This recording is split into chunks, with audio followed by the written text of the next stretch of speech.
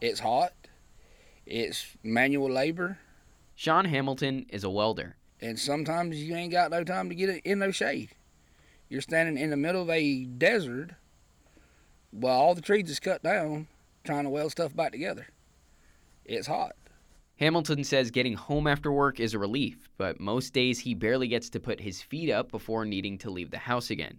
There's barely any working internet in his home, but his kids have schoolwork that needs to be submitted online. That means anytime his kids need to do schoolwork online, they hit the road. They got to do homework, we got to go all the way back to Cross City. The nearest consistent internet connection, Hamilton says, is in Cross City, the largest municipality in the rural county, about half an hour away. When they find a place to connect to Wi-Fi, Hamilton waits for his kids to finish up. I work all day in the sun, in the heat, get home, got to go all the way back to town and sit in my vehicle for about 2 or 3 hours while they get their homework done. Hamilton says having no internet at home doesn't bother him much since he grew up in the area, which has never had consistent internet. But with the COVID-19 pandemic turning nearly everything, including school, virtual for months, the problem has seen a brighter spotlight. Rural areas like this is country. Welcome to it. The internet sucks. Yes, it does. It boxes. You can't get stuff done what you need to get done. Many Dixie County residents deal with similar issues. If they need to find a spot to get online, a popular location is the Dixie County Library. Come by early in the mornings, there'll be people sitting in the parking lot using the Wi-Fi early before daylight.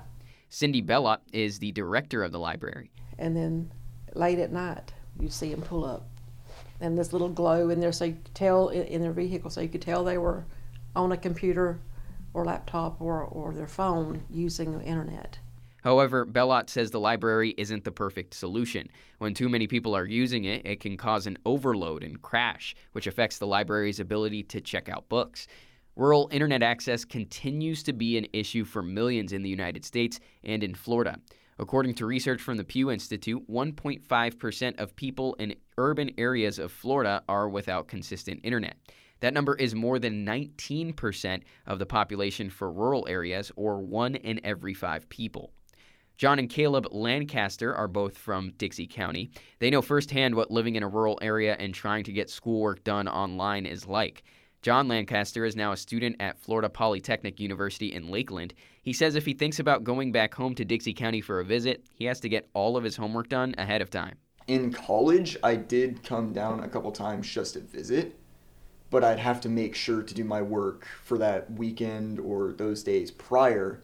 Otherwise, I would end up missing assignments or stuff because I couldn't get online to watch videos or do the work. Caleb is still in high school in Dixie County. He says during the height of the pandemic, he was consistently dealing with connection issues. If you're trying to do your schoolwork in a certain amount of time, you're doing a quiz and the teacher gives you 30 minutes to do it, and you get halfway done, your internet stops and you have to redo the whole thing because it kicked you off and logged you out. Apart from schoolwork, both John and Caleb say they also struggle to access the internet when they're just trying to watch videos, play video games, or talk with their friends online. John says the issue has made him rethink living in his hometown once he grows up, despite loving the freedom that comes with the countryside. In a rural community, you don't have as many restrictions. In a large town with skyscrapers and stuff, you can't just fire off fireworks whenever you want, or you can't do stupid things like that. But out here, you have way more freedom to experiment. So I think that the internet is definitely probably the biggest thing holding me back in terms of staying here and seeking a future. The migration of young people to places with more economic opportunity, sometimes called brain drain, can happen for a number of reasons.